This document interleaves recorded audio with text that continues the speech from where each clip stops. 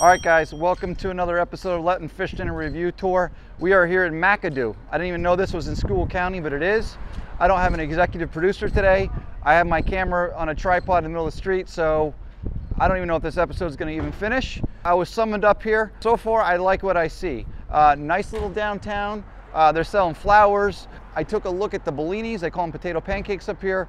Looked really good. So, no fish here tonight. I didn't panic. I got some mac and cheese. I already put the order in. I got some bellinis potato pancakes. I'm thinking they're the same thing. I think they were out of clam chowder, so you have to get up here early. And I got a whole pizza. I tried looking up, we're getting close there. I tried looking up some facts about McAdoo, can't find any. I'm sure they're online, but here we are. So we're gonna pick up the order, we're gonna bring it home. I'm gonna do a bellini review right here because I don't wanna bring those home because they might get cold. All of our food is all homemade. Our halushki is all noodles that are homemade. Cabbage, we fry our own cabbage up, and everything here is all homemade. So if you like some good homemade food, stop by. Guys, I picked up everything in there. Quite an operation they have going. They have like 1 million people working. Everybody knows exactly what they're supposed to do. I got a nice big box. Everything's perfectly organized in the box. You should have no problem separating it once I get home. Because that's also a big job you need to realize.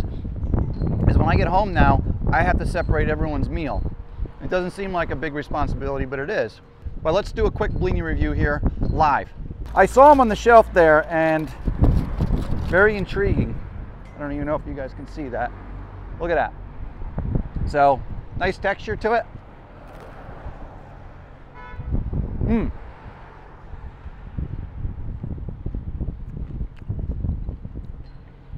Now granted, I don't have any ketchup with me. Applesauce apparently. Salt. But the guy frying them up in there seemed like he knows what he's doing.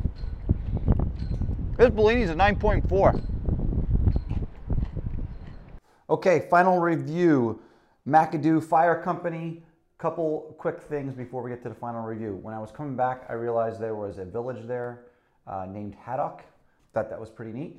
One thing I have to give them a shout out to is the takeout container. Some of the stuff fell over and not a leak once I got into the house. We got halushki.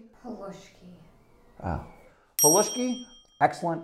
Just simple comfort food. They do it really good. Pizza's really good. I actually used the Grudy's hot sauce, so letting fish dinner worlds collide. Mac and cheese. Mac and cheese was the best of the season so far, and I'm gonna have to put it probably in the top 3 or 4 of all time. What made it different was they put little breadcrumbs in it, and that's huge. Just like a nice little crunch. I always like a nice little crunch to any kind of food. So McAdoo, again, I'm not going to hold it against them that they didn't have fish because it still is a Lenten dinner. You're still adhering to no meat. McAdoo Fire Company, I'm going to go final score 9.5. He said